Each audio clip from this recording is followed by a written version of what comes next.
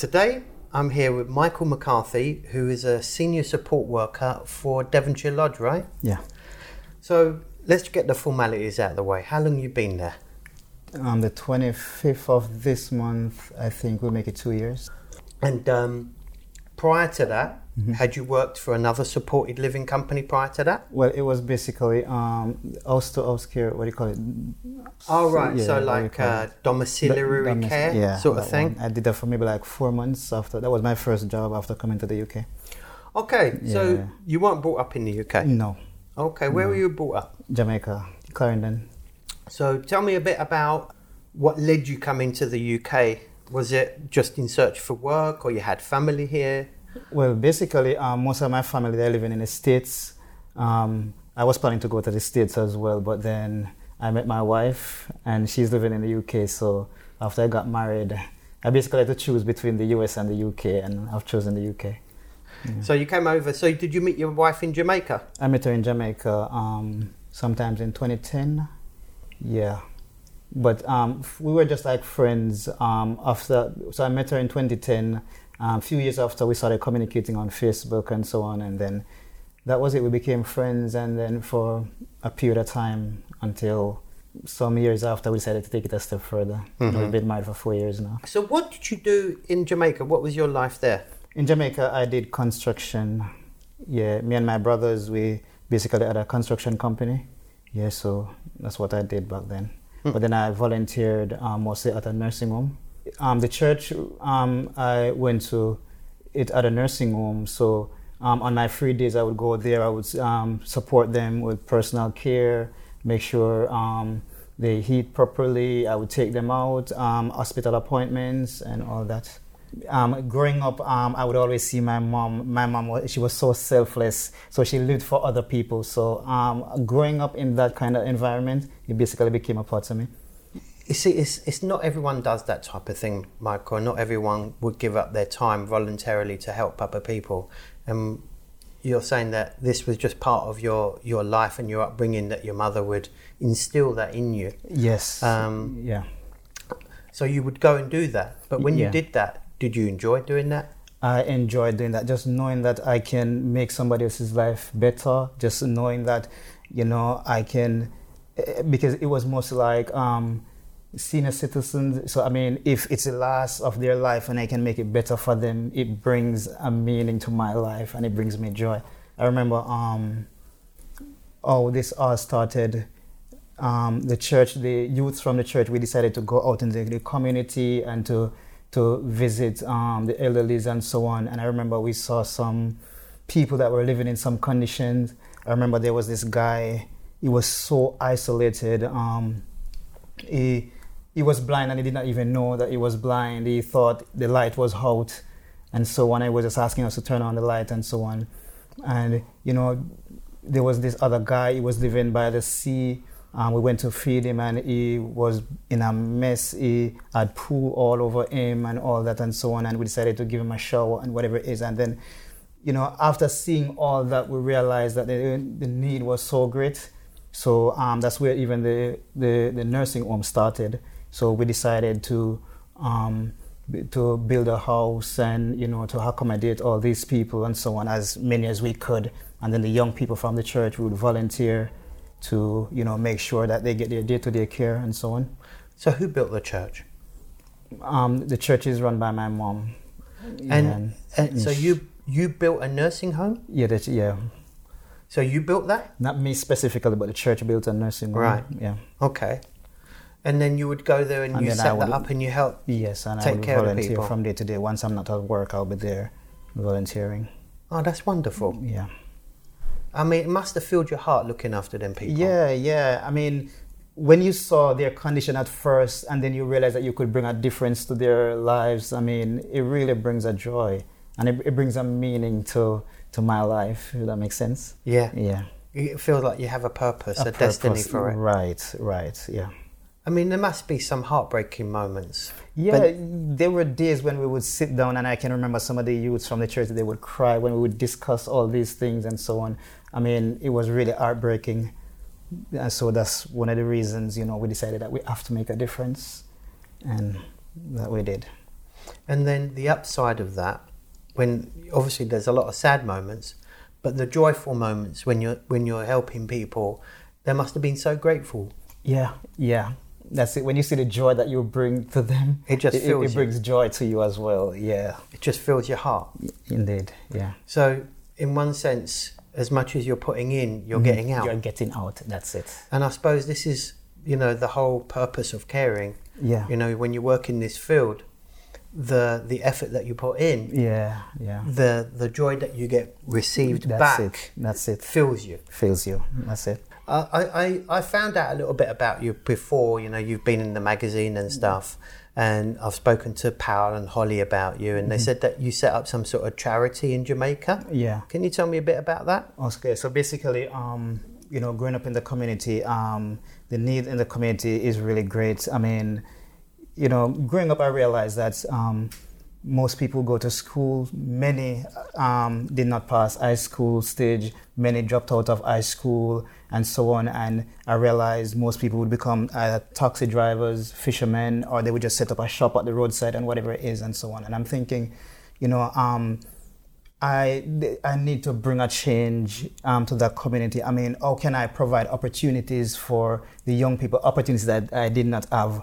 I want to provide that opportunity for them, so they can understand that there's a bigger world out there. I mean, so they can understand that, listen, it doesn't matter how big your dream is, you can achieve it, and so on. I mean, nothing is too big. If you can imagine it, then you can achieve it.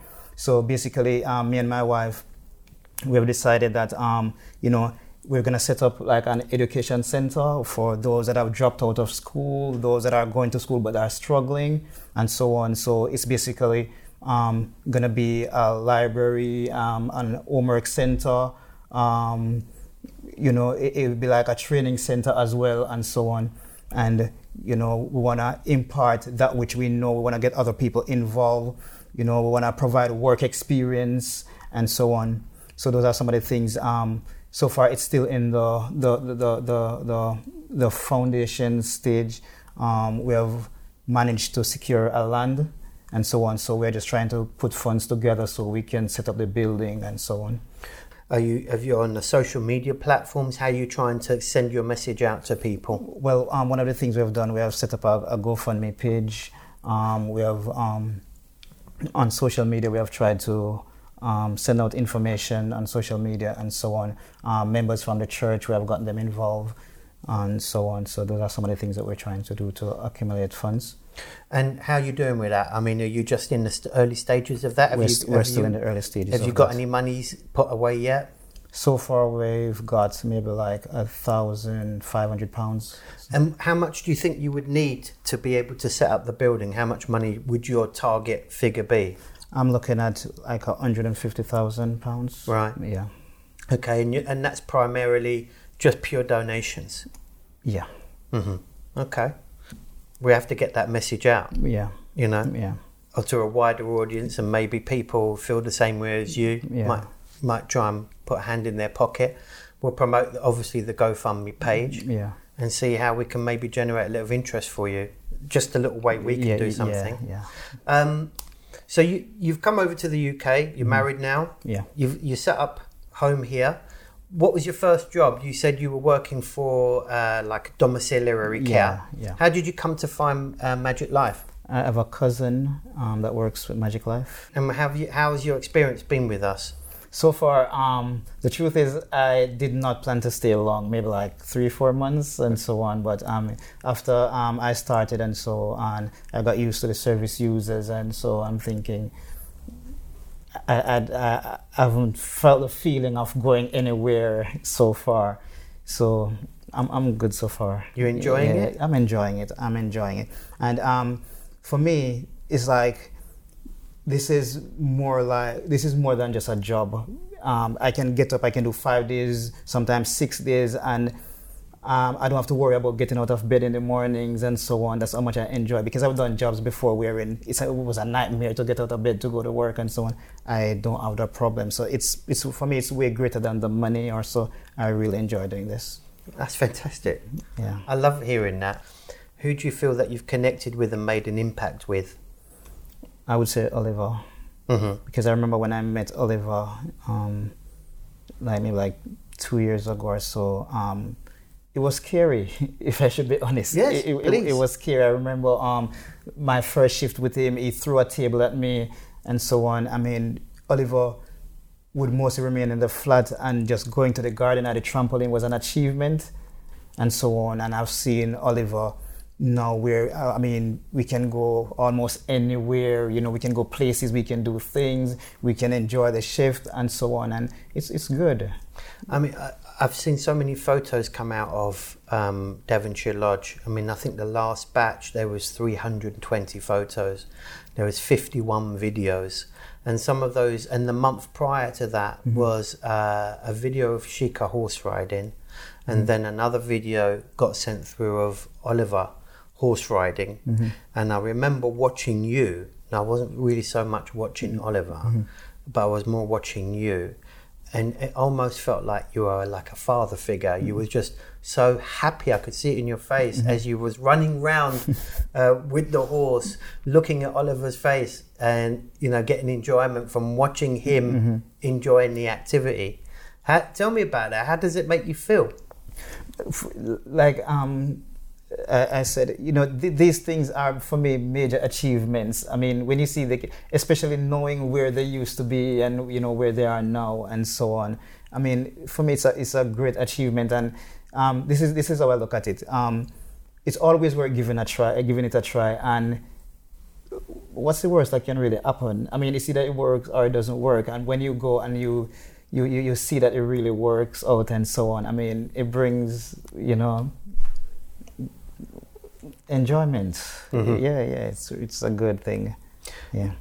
In terms of working for a company like Magic Life or any supported living company, I suppose you can write the rule book yourself, right? You don't have to just be sitting in a room. And this is something that I would tell new staffs. I mean, it is basically what you make it. You determine how it is for you. You don't have to just sit down and just, you know, or you come here and you see other people doing things a particular way. You don't have to. You can take it out of the box. If you have new ideas, whatever you can come up with, you know, we can make it happen. I mean, it's not just limited to just come in here, sit down every day and whatever it is. It's not limited to that. You know, you can create opportunities for them and even for yourself as well. And, you know, all that. I mean, so it's basically what you make it at the end of the day. So this is, if you was giving a message out to anyone thinking about joining a company like ours, I suppose that's the message. You can make it what you want it to be. Yes. You know? Yes. And make your own career in it, you know, that's and find your niche and say, look, this is what I like doing. I don't like maybe sitting down just in a room. You know, I want to be doing this, I want to be doing, and you find the company that works for you. That's it. I mean, I think with the leadership of Powell, with Holly's support, I see Devonshire like a real great team there. You seem to support each other. That's it. At Devonshire, I think we're more like a family. Yeah, we're more like a family. Colleagues, service users. I mean, we're really bonded like a family. Yeah. And even as you mentioned about you know, you can, for example, I love photography, and it's something I really love. And what I try to do, I try to incorporate that in a sense wherein I would go out with service users instead of using my phone. Sometimes I would walk with my camera and I would practice my shots and so on. So I'm benefiting, and you know, they're benefiting, and everybody's benefiting. Yeah. And even as you mentioned about Pav, I think Pav is a great manager and so on. And even in that field, he tried to support me as best as possible and so on. So indeed, it's good. I get the sense that you're quite a spiritual person, a religious person. Yeah. Your faith has led you down this route, would you say?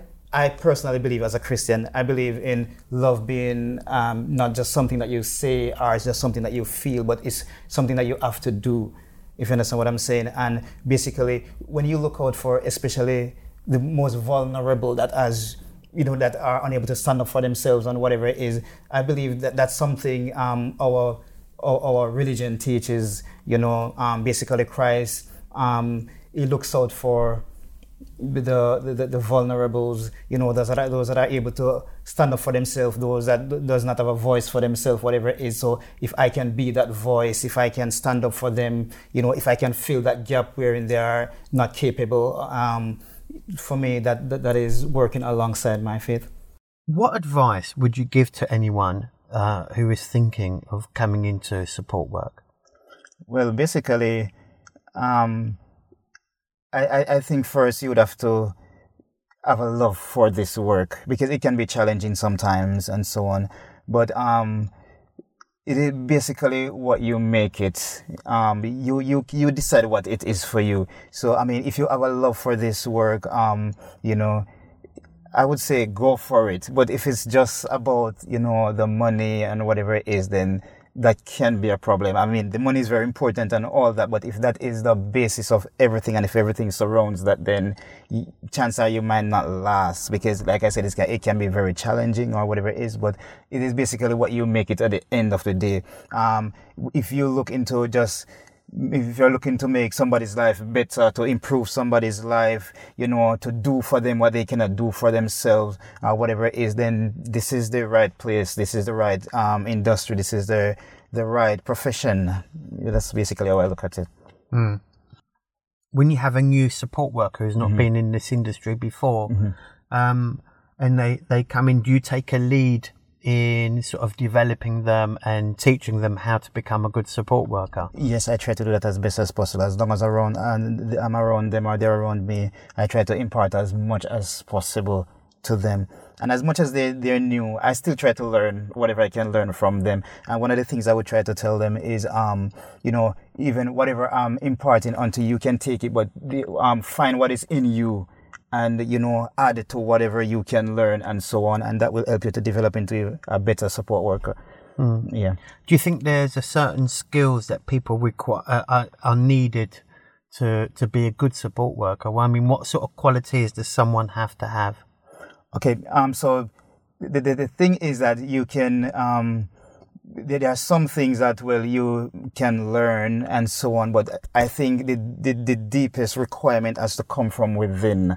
And I think that's love for people, tolerance, you know, patience. You need all that and so on. And I don't think that's something that you will actually get from without. It's something you have to find within.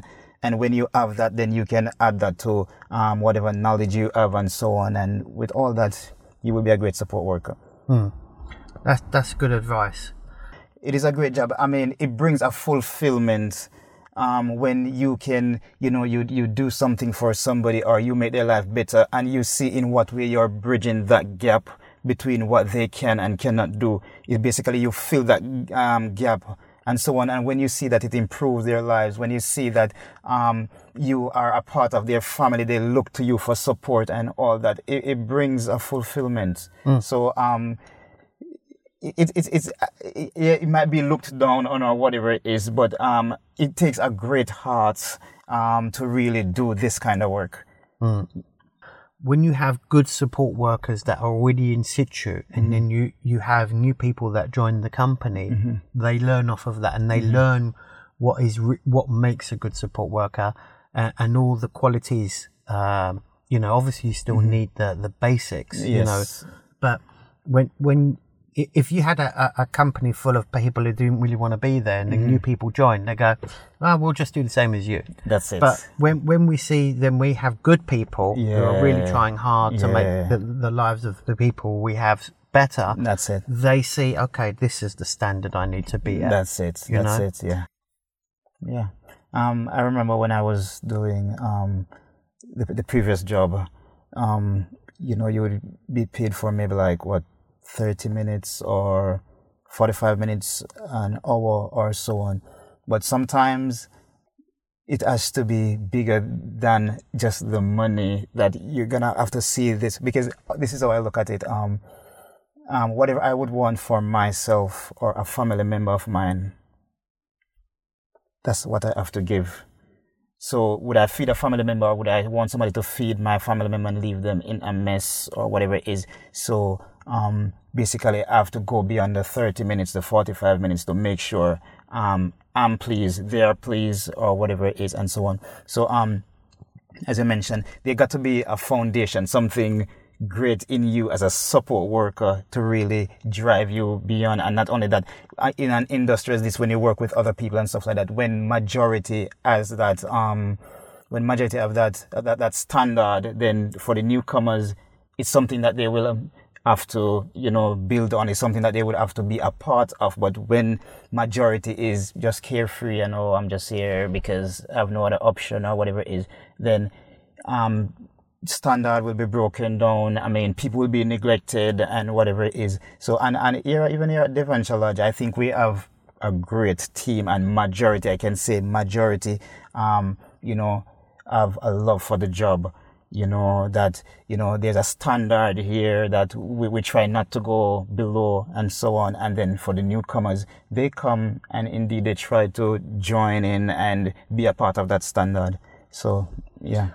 So it basically, it breeds a culture of, this is what we're here for. This is what we're going to do. Yeah, we're not going to let our guard down. We're going to do the very best to support our people. Yeah. I mean, it's evident. You can see that. Yeah. You can see that within the project, how much, people genuinely care. So do you think you will always be in this type of industry? Yes. Yeah. Even if it's a case where I have to do my own thing or whatever it is, but I think this is something that I'm always going to be in, because there's just one me, and I'm not going to live forever, but for the time that I'm alive, if I can make as many people's life better, then my one life would be worth living, if that makes sense. Yeah. You know what? You're a lovely guy. And I think there's nothing really else to add to this. Michael, I really appreciate you giving me your time. You're an inspiration, man. You really are. You. Thanks very much, man. Thanks a lot. Really appreciate it. All right.